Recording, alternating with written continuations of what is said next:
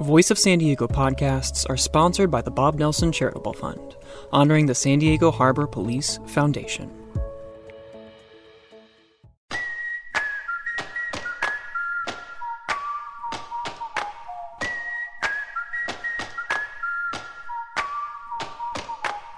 Welcome to the Voice of San Diego podcast in partnership with News Radio 600 Kogo. My name is Scott Lewis. I'm the CEO and editor-in-chief at Voice of San Diego. I'm joined, as always, by assistant editor Andrew Keats. Hello, Andy. Scott, happy to be here, pal. Are you? Yeah. Wow. That's refreshing. Sarah Libby, managing editor. Hello. Hello. How are you? Also quite happy to be here. Oh, wow. What a joy. Delighted. You guys are just joyful. All right, we've got a show today I'm excited about. We've taken in the election results. I was delighted to see a tweet from Sarah Jacobs, newly minted member of Congress. She goes to orientation today, and she says, tweet, "Who was taking bets on how long it would take for someone before someone confused me for a staffer?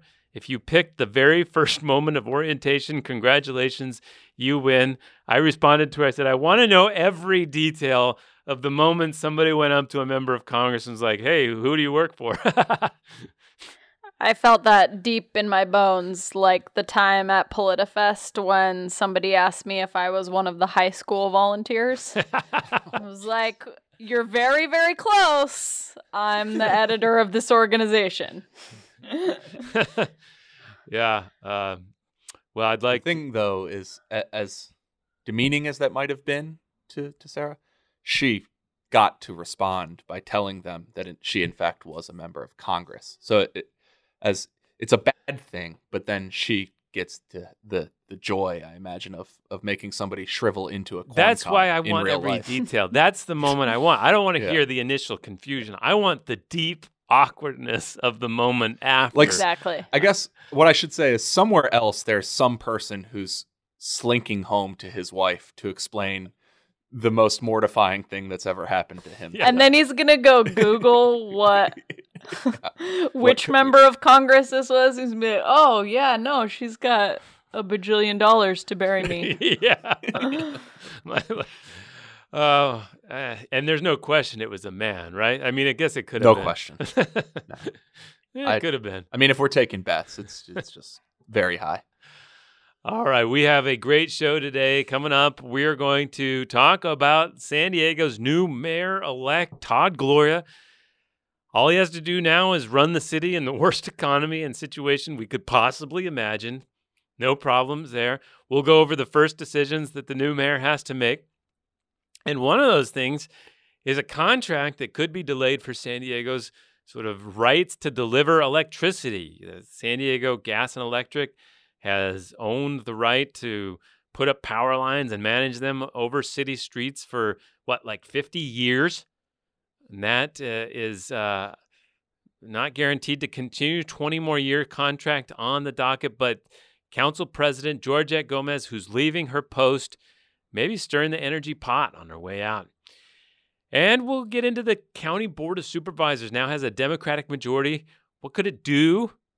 How could it use that majority? Where it's standing in its way? We're going to talk about all of that as it relates especially to county-wide law enforcement and potential standoff with the sheriff. We learned a little bit about how that might work and not work in coming weeks.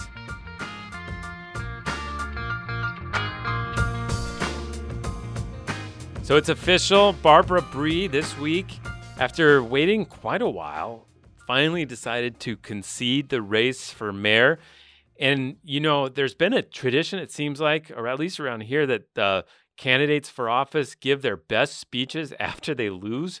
Nathan Fletcher, Carl DeMaio, lots of great speeches at that concession. This time, though, Barbara Bry conceded, but dropped a few bombs on her way out. Now that I've had 4 years at City Hall, I understand the inner workings of the building. And I will say quite frankly that when I started to run for mayor, I believed there was incompetence at City Hall. As the campaign progressed, I became more aware of what I will quite frankly call a culture of corruption. And it was the special interests in this town who have benefited from this over the years, who spent a lot of money beating me. But that means that now officially, Todd Gloria, Assemblyman, is San Diego's next mayor. He's got a lot of decisions to make. I think the first is just who he's going to have run his office and run the city. There's sort of two big jobs open, Andy. One of them is chief operating officer. So we used to have a city manager who was like the manager of all the employees at the city. That became the mayor, but the mayor has traditionally hired a COO, a chief operating officer, to kind of run the bureaucracy. And that position has been held. The last two people in there have been more like political staffers, Chris Michelle and now Amy Fawcett for Mayor Kevin Faulconer. There's an obvious need for an actual top manager, and we don't know who he's going to pick, but it's a big choice. I think the choice comes down basically to like what he's trying to decide when he puts it together is the same thing that I think everybody has really been trying to decide since the strong mayor form of government shift is how do you make the city hall bureaucracy responsive to your office? How do you marry those two things together? And I would venture that no mayor has quite figured it out yet, that we still seem to be in a situation where the city hall structure, the departments of the city, technically report directly to the mayor. This is something you'll hear often said about City Hall, that staff works for the mayor. A staff proposal is the mayor's proposal.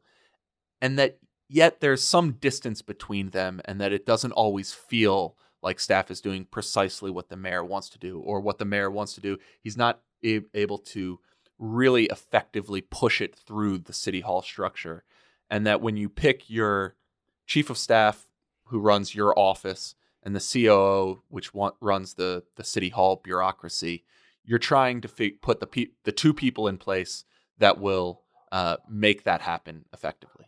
Yeah, exactly. And I think, remember Bob Filner, mayor, he decided, I'm in charge. Look, I'm in charge of every city employee. I can just tell them, like, don't go inspect a building. Don't go do things you're supposed to do. And instead, I'll call the building owner and say, give me more donations or something. He was like very direct. And that's, trying to streamline that has been the difficult job of a lot of mayors. He was also very direct, but also created like these weird bottlenecks where only he was allowed to approve things and authorize people to speak. And so it was like a weird mix of being very direct with being so hands-on that it caused everything to grind to a halt, which I feel like maybe you don't want to do. Or like one thing I remember specifically was like a community planning group meeting in Carmel Valley over the One Paseo project that the newly elected mayor unexpectedly showed up at and basically like kicked it into a protest. Meanwhile, like his own staff. Bob Filner was so fun for like 3 weeks. Fun and weird. But meanwhile, his own planning staff was like in charge of actually working through the project and giving it a fair hearing before the city council and analyzing its effects. And like they're doing that very soberly in the same meeting that their boss is standing up and is like, these people are literally trying to murder residents on the streets. It was quite a juxtaposition. Yeah. Well, and then the second role that Todd Gloria has to pick right now is his chief of staff. This is more of like his political chief, the person in charge of his top leadership positions, his communications people, all those things. And that's a big job in itself. It sort of is the translator of his priorities for all of these different jobs. It's the community, you call, if you're mad at Todd Gloria, the mayor, you're probably going to call this person and let him know if you know that person's number. And famously, that person will start getting a ton of Christmas cards and boy, you're great messages because they turn into a very powerful person very quickly. And, that role, how he picks those roles will be really important in the next little while. And we heard a few things about how that might go, but, this is going to be different than anything we've seen since Bob Filner obviously left. We sure Barbara Bree's not in the mix? Oh, Oh, jeez. yes, good one. Yeah, that was that was the Union Tribune's editorial that, yeah, she's really good. Maybe she should be chief. The idea of Barbara Bree serving in that most trusted role for Todd Gloria is a bit naive. Yeah, didn't go over great. No. Did not go over well.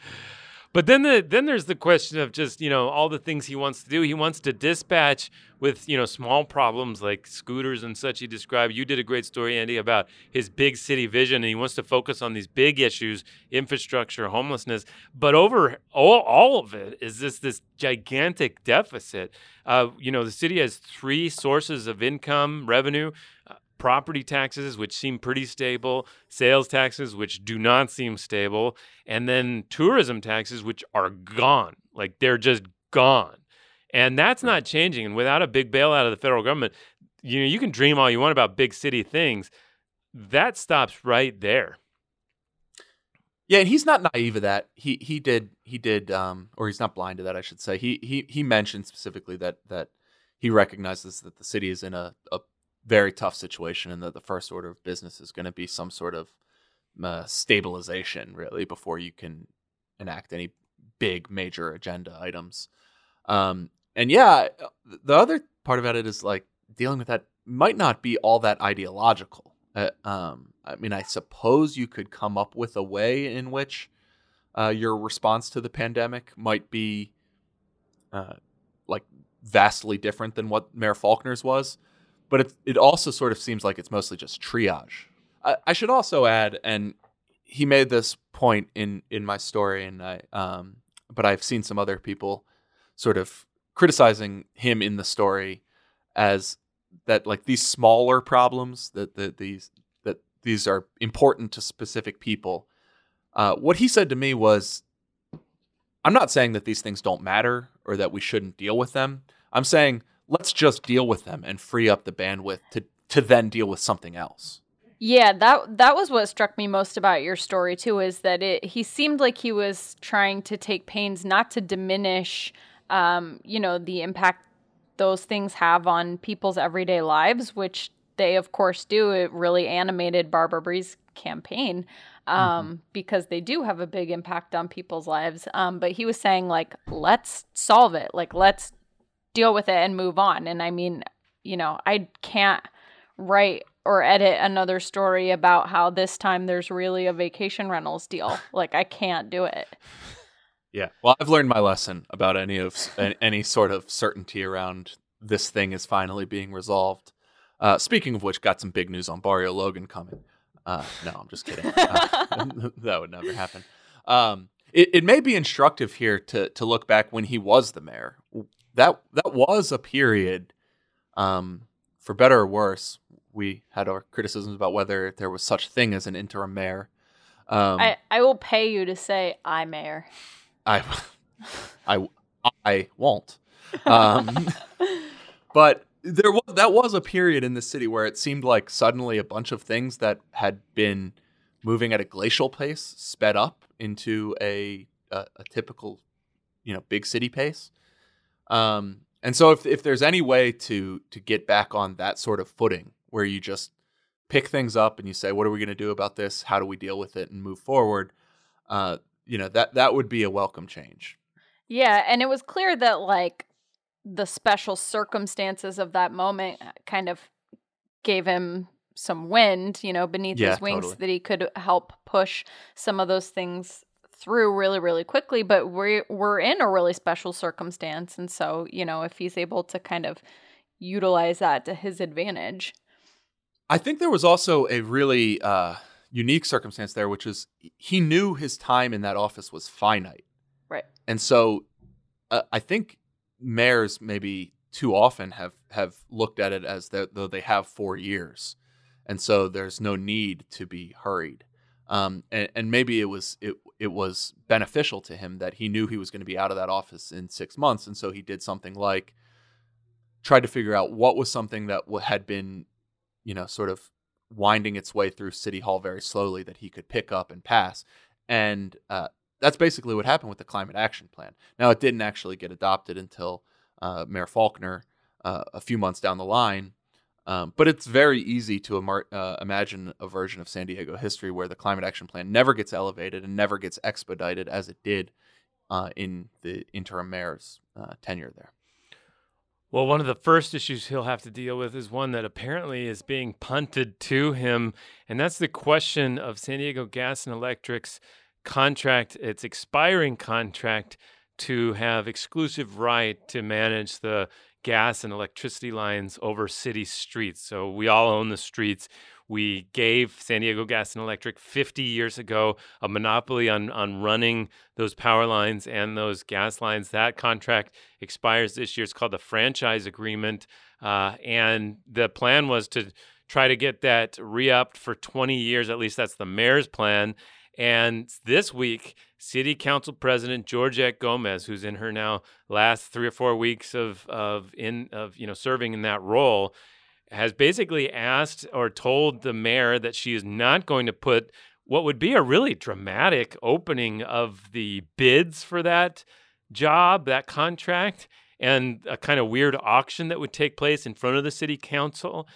She has decided she does not want to see that happen. She wants instead the city staff to come back and present a 1-year extension of SDG&E's option to do that, and then let the future mayor and city council deal with that. Do you think Mayor-elect Todd Gloria is happy to receive that in his lap, or is disappointed to have to navigate all the politics involved? Just to describe briefly, on the one hand, there's a lot of environmentalists and others who want to see the city take over this responsibility, municipalize the system.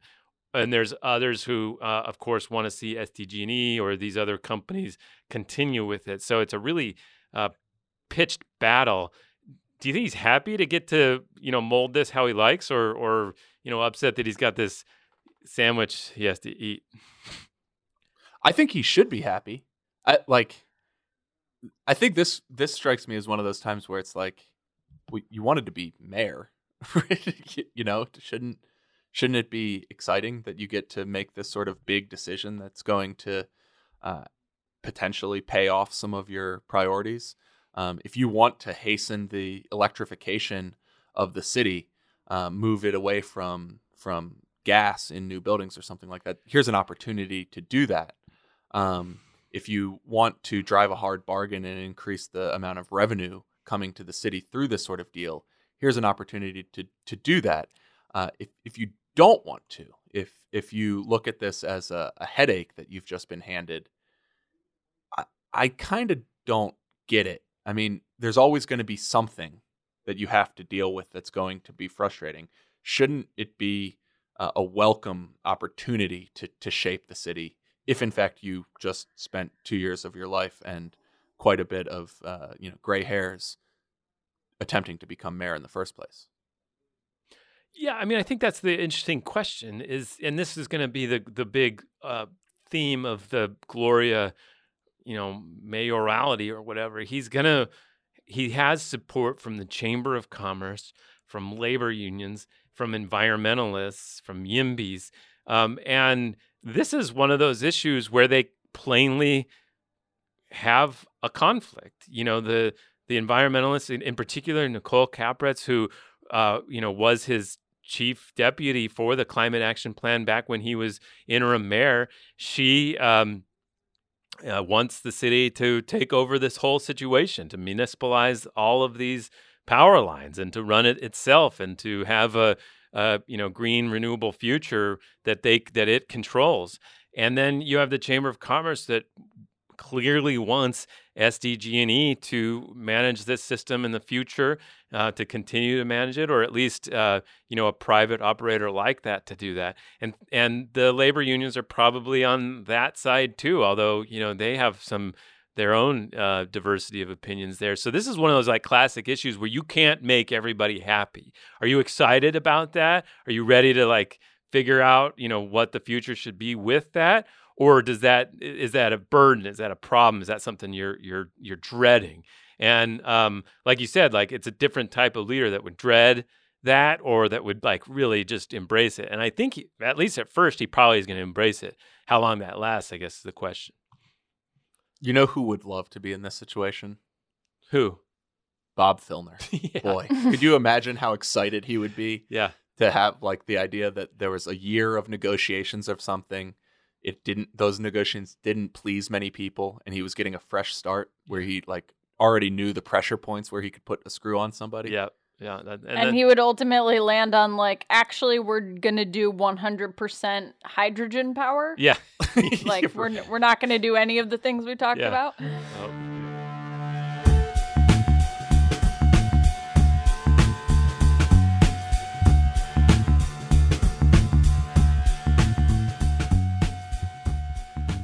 Well, the city council is going to be different, very different. There are 5 new city council members, all of whom are Democrats, including 2 from contested seats. There's going to be an 8-1 Democratic majority. And now there's another sort of fierce battle for city council president. Monica Montgomery Steppe from District 4, the county or the city council, southeastern San Diego. She wants to take the role, has a big vision of holding law enforcement accountable, of reforming law enforcement, of bringing grassroots energy to the position. On the other side, Jen Campbell, coming off a big win for Measure E and the exemption of the height limit in the Midway area, represents the coastal district, kind of has this image she's building of what she got to lose on anything. She wants to be council president and clearly has the support of labor unions. And so both of them are having a bizarrely public campaign for this role. There's only 9 people who get to vote on it, the city council members themselves, and yet this has become a very public kind of campaign in a way we've never seen. Andy, you wrote about this fight. What is it coming down to? Are we seeing how the votes break out, and what's Monica Montgomery Steppe's campaign about? What's Campbell's campaign about? I think Montgomery Steppe's campaign is sort of about like setting a flag post as a very progressive vision that this is going to be a new city council that embraces its the fact that it's moving to the left and solidifies that with who it chooses as its leader, whereas Campbell is sort of making a mark as somebody who gets along with a lot of people who know the type of person she has to work with, who maybe have positive experiences working with her recently, since she has been at the center of a couple big things lately. And really, I think it's putting these 5 new city council members in a really interesting position about a vote that they have to take as their first order of business, and sending a signal about what type of council member they're going to be. Now, I don't think that anybody will remember that vote among their constituents 4 years from now. It's not that sort of thing. But I think it sends a signal to all the sorts of interest groups and players that are in and around City Hall all the time about what this new council is going to be like. I don't know, what it means politically to have this play out in the open the way it is, but just as an observer, I think about how much stock and weight and emphasis we've put on Georgette Gomez being the council president over the last 4 years, and there was no window into how that really went down.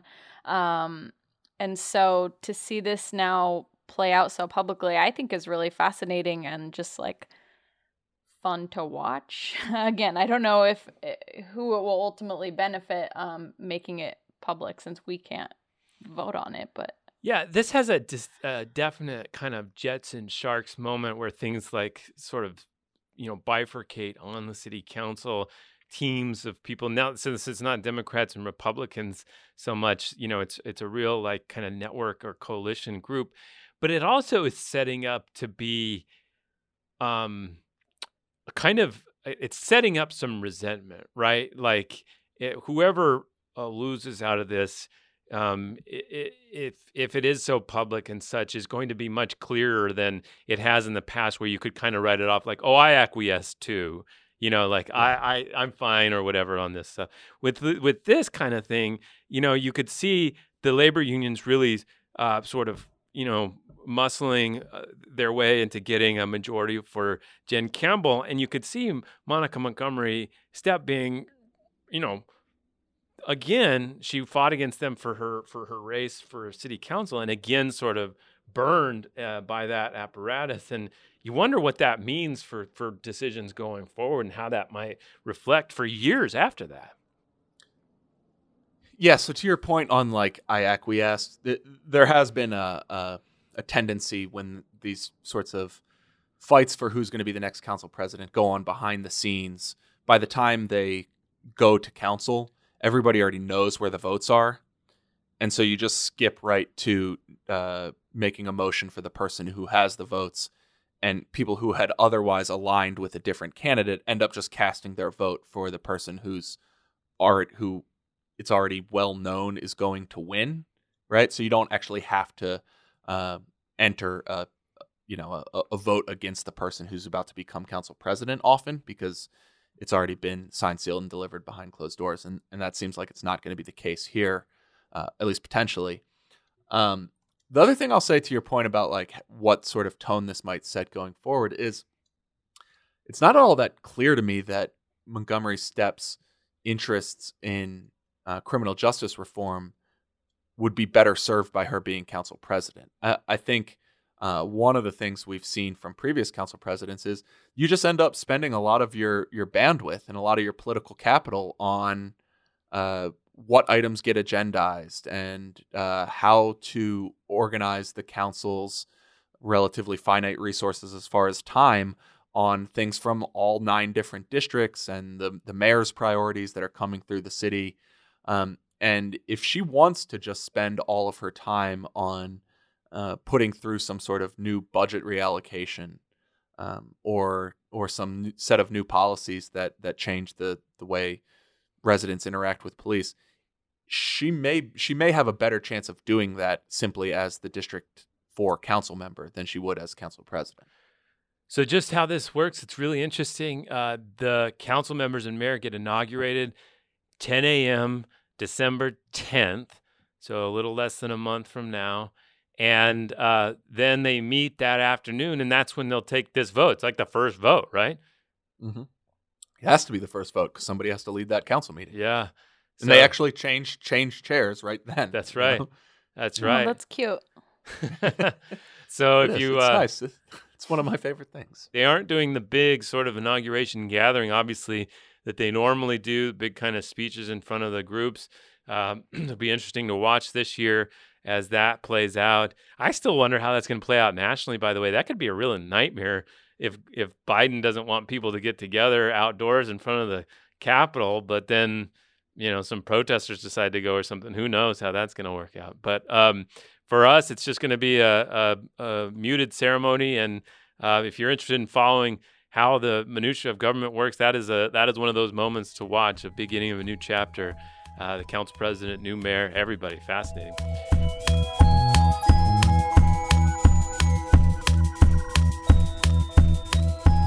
Well, speaking of a different government, the county of San Diego, of course, the county covers the whole region of San Diego and has 5 county supervisors, and now 3 of them are new, and 3 of them are Democrats. And that means that there is now a 3-2 Democratic majority on the county board of supervisors.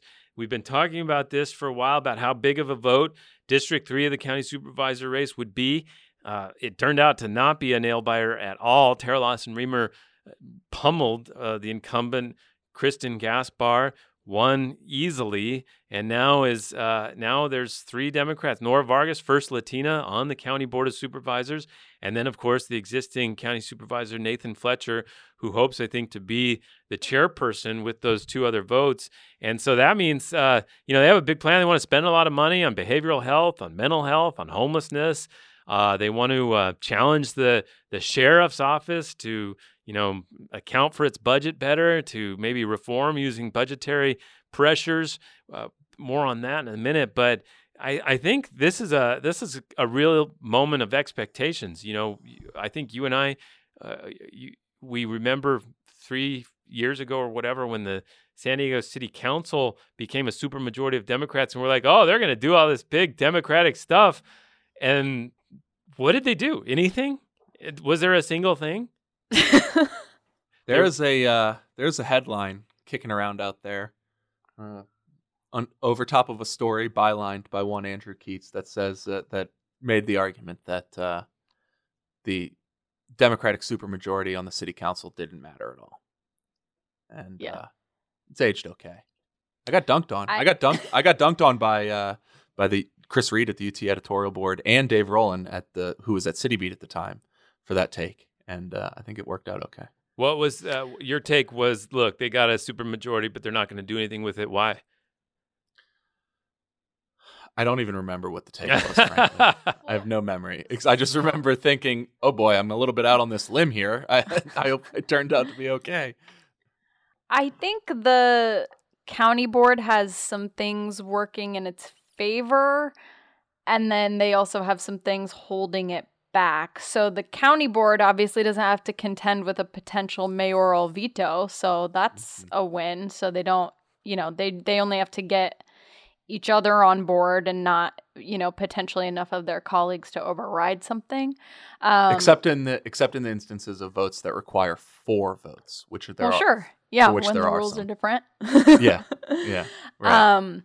But then if you think about, who their other colleagues are, the council, I would say, Chris Cate and Mark Kersey are much different Republicans than Jim Desmond and potentially Joel Anderson, who seem much more conservative. I mean, Mark Kersey's not even a Republican anymore. And so there seems to be like a much bigger ideological barrier there, maybe less likely to compromise or agree on certain things. So I think it's fascinating. I think that's a very good point. I think it's also, I think the instructive part of the city council for the county board of supervisors comes just from the fact that the margin only matters if all of the votes that you're counting agree on everything. Or if they can work together well enough to put together a shared agenda. And I think what we have seen from the city council is that one is not always true. They don't always agree on everything. So, for instance, your 6-vote supermajority didn't matter when Vivian Moreno didn't agree with Council President Georgette Gomez's push for inclusionary housing, and therefore they didn't have a veto-proof supermajority because they lost that 1 vote. Similarly, it didn't matter when Barbara Bree was not willing to go along with any sort of budget changes for SDPD this summer. You no longer had a supermajority, and therefore you couldn't do the vote that you were being urged. You couldn't take the vote you were being urged to take. And likewise, it doesn't seem like they've always all been on the same page about what they wanted to do as a city. And so your ability to overcome the strong mayor form of government is sort of reliant on the fact that you, as 6 city council members, are able to link arms and walk in lockstep together. I think you're right that the county is a slightly different apparatus and that there's no mayor to overcome. The institution to overcome there is the county itself. The county that has a long history of being a very strong staff-driven organization that has sort of an institutional prerogative. And for them to overcome that institutional prerogative, I think they'll need largely the same thing, which is to have those 3 votes aligned on most or all of the time and to have a shared set of priorities. And it's a lot easier to make the case that that's how things are going to be during an election than it is during the ensuing 4 years when things can sometimes get messy. Yeah, so much of the county is not pass through. I think that's too simple of a way to put it. But, a big part of what the county does is administer federal and state both benefits and regulations and stuff like that. They are basically the state representative for San Diego County. Now, on the other hand, they do manage a bunch of libraries. They manage some land use and police issues in unincorporated areas. They're, the mayor of some unincorporated areas basically is the county. So there is some direct decision-making and land use decisions, like should we be allowed to build buildings here or there or whatever. Those are big decisions that are different than the pass-throughs they have to manage. But then that said, so much of it is managed by this just giant bureaucracy that is managed itself by the chief administrative officer, Helen. And she's going to, her job is dependent on making sure that 3 members of the County Board of Supervisors like her at all times. And that if it gets to a third who doesn't, then, she might lose her job. That's how these city manager situations work. And so she will have to switch to make sure these 3 in particular are happy with what she's doing. But, dealing with this sort of kind of this inertia, this gigantic bureaucratic inertia of an organization like that. And, where everything, even small things like adjusting compensation of employees and stuff, can have massive reverberations and changes. So it's not going to be easy for them to change a lot. The only thing I point to is there were a lot of things that happened over the last 2 years with before the pandemic with Nathan Fletcher's entry onto the board. He came on, he got 2 supervisors to support him on a number of things that they never would have done before. So it could be, everything from like opening a place for asylum seekers to stay while they were waiting to get processed here to, investing more in affordable housing and stuff like that. So we'll see how fast it works and how much it gets slowed down as well. One thing we watched, they do want to force the sheriff to try to change his ways, make sure that deaths go down within county jails, stuff like that. The county board of supervisors sets the budget for the sheriff, but Maya Sri Krishna did a great story this week about how the sheriff gets to operate how he would like, and if they try to use their budgetary pressures to force him to operate in a different way, he can come back and say that's illegal. Yeah, I thought it was a fantastic story by Maya, simply because I did not know that this was the case. Perhaps I should have, but it was entirely news to me how much general autonomy the sheriff has, even over his budget.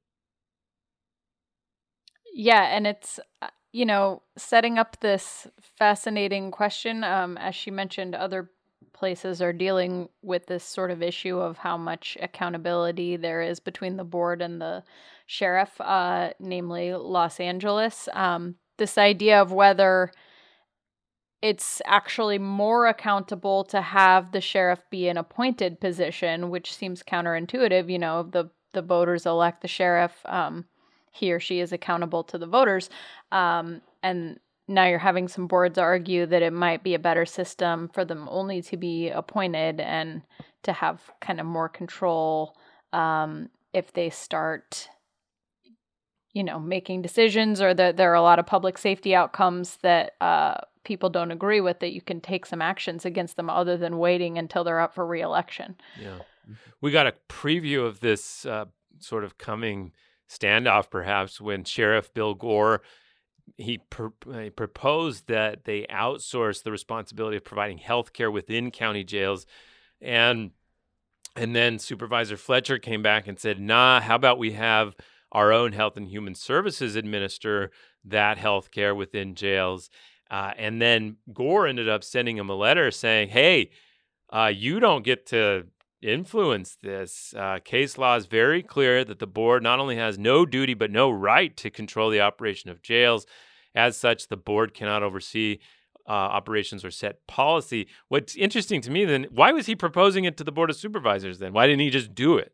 Do you know what I mean? Like, one of the things when you look back at Filner's term as mayor of San Diego, basically they would hand him a document and say, you have to sign this. And he would say, well, then why do I have to sign it? You know what I mean? Like, if I have to sign it, then why do what's my actual agency in putting my signature down? I'm not going to sign it and tell me, I'm going to try to get something different out of it. I think the same thing here. Like, if Bill Gore proposes to the County Board of Supervisors this deal, And then he says, but you have to do it. Well, why do they have to review it then? Obviously, they don't have to do it. Yeah, very often the answer to your question is, because, sir, no one has ever made us think about this before. Yeah. And we'd prefer if you hadn't. Yeah. The system does not stand up to scrutiny, pal. Yeah, well, and that's an exact example of the kind of thing that in the previous Board of Supervisors you never would have heard about because it never would have been controversial. It never would have attracted media attention, and thus it would have been one of the many things the county board did without much noise, and the kind of thing we might hear more about as it becomes contentious. Let me add one other thing that's different than what we've been talking about, which is it's not all that clear that San Diego has enough Democratic staffers to staff all of these offices. Yeah, that's a great point. You can build experience in nonprofit groups and and council offices that put you in a good position to be elevated to one thing or another. But just Democrats took over 2 council offices, the mayor's office, and 2 supervisorial offices. The number of just jobs out there for mid-career Democratic professionals in local government right now are probably just more than the supply of staffers are. So there's sort of like a wanted sign, a help wanted sign hanging outside the county of San Diego. I have a prediction on that. I bet you that many of the people in the mayor's office from Kevin Faulconer's team stay there. At least temporarily. I bet there's a big portion of people that, the new mayor, he obviously wants his top people involved, but if you have some, district rep or somebody else, you might just keep them on if they've been doing all right. That's an interesting point. Let me ask you this, Andy. I got asked this when I was making a presentation earlier, and I thought it was a great question. We talked a lot about how one of the big winners in this was Hassan Akrada, the executive director of San Diego Association of Governments. He has this giant plan to make it as easy to get around San Diego using public transportation as it is to get around a car. Knowing how hard that is right now, that's how ambitious and expensive what he's described is. We in many ways saw this election as a referendum on that because there were so many posts that could have made it hard for him to pull something like this off. The county board of supervisors went his way. The mayor's office went his way. Everything went his way except for maybe Escondido or something. But basically everything. Rebecca Jones reelected in San Marcos. Right. So, but frankly, if any of this was a referendum on him, he won. However, somebody asked me, is it really possible that he's going to have the momentum pull this off? And I thought, actually, it doesn't seem that easy. It seems like he could still have a lot of trouble pulling off his grand transportation vision. What's your read on where we're at with that?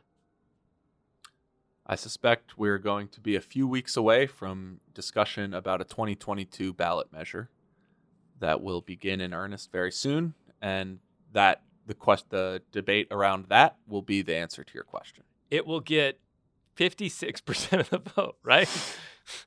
Well, which is why maybe you don't do it through Sandag and you do it as a consortium of small businesses and environmental groups who collect signatures to qualify for the ballot and only need 50%. Based on this theory that the hotel tax is now working through, that citizens' initiatives do not need 2/3 of the vote. This is purely hypothetical, of course. Purely. Thank you. Well, I guess we'll see how that goes, but that was one of the results of the election. I had asked this, too, the other day, and I was unsure how to answer. It was about anything that really surprised me, and I couldn't think of anything in the ballot results that really surprised me. Now, we still are waiting. I got one. All right, let's hear. Did you see how many people voted against Richard Bailey in Coronado for mayor? 0? Like 60. There was a time well into counting when it was 0. But the guy who, I've just never seen anybody win as convincingly as Richard Bailey did in Coronado. It's insane. We're still waiting to see who that sort of 4th county supervisor is, or 3rd. District 2, Steve Voss had a lead in the initial results, but it's gotten whittled away slowly by Joel Anderson, who now has an 80-vote lead out of 300,000 votes cast.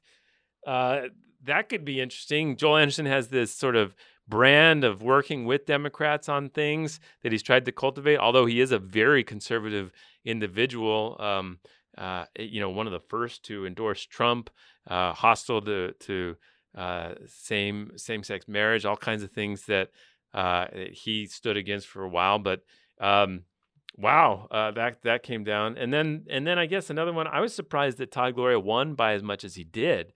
I thought it'd be closer, but not really else. Anything for you, Sarah? I guess some of the margins were surprising. I mean, we had polling info that showed Tara Lawson-Remer winning big, but boy, did she win big. And then, I'm a little surprised that Donald Trump isn't the president. I'm being honest. I thought. Yeah. Mm-hmm. Yeah. That's fair. Yeah. I think maybe surprise isn't the right word, but notable. Oceanside Mayor Esther Sanchez. That was a hard one because there was just no way really to know who was winning. There were just so many people, and a lot of them, have been around Oceanside politics for a long time. And so you're right. That was a surprising one. Mm-hmm. And it wasn't even close. It was not close. It was not close at all. She won by a lot. Yeah.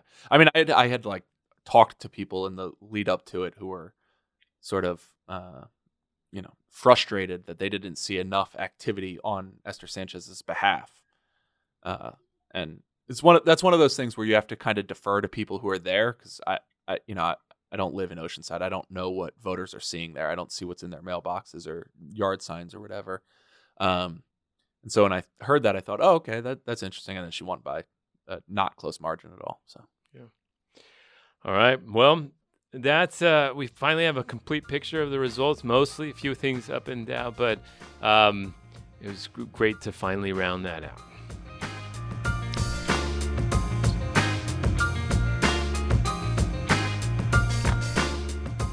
Thanks for listening to the Voice of San Diego podcast, the most popular public affairs podcast recorded, at least 1/3 of which in my garage in San Diego in Ocean Beach. Keep up with all of our big stories and political coverage with The Morning Report. Get it at vosd.org/morning. I'm Scott Lewis, CEO and Editor-in-Chief. Sarah Libby is the Managing Editor. This show is produced by Nate John. Thanks for listening. We'll talk to you next week.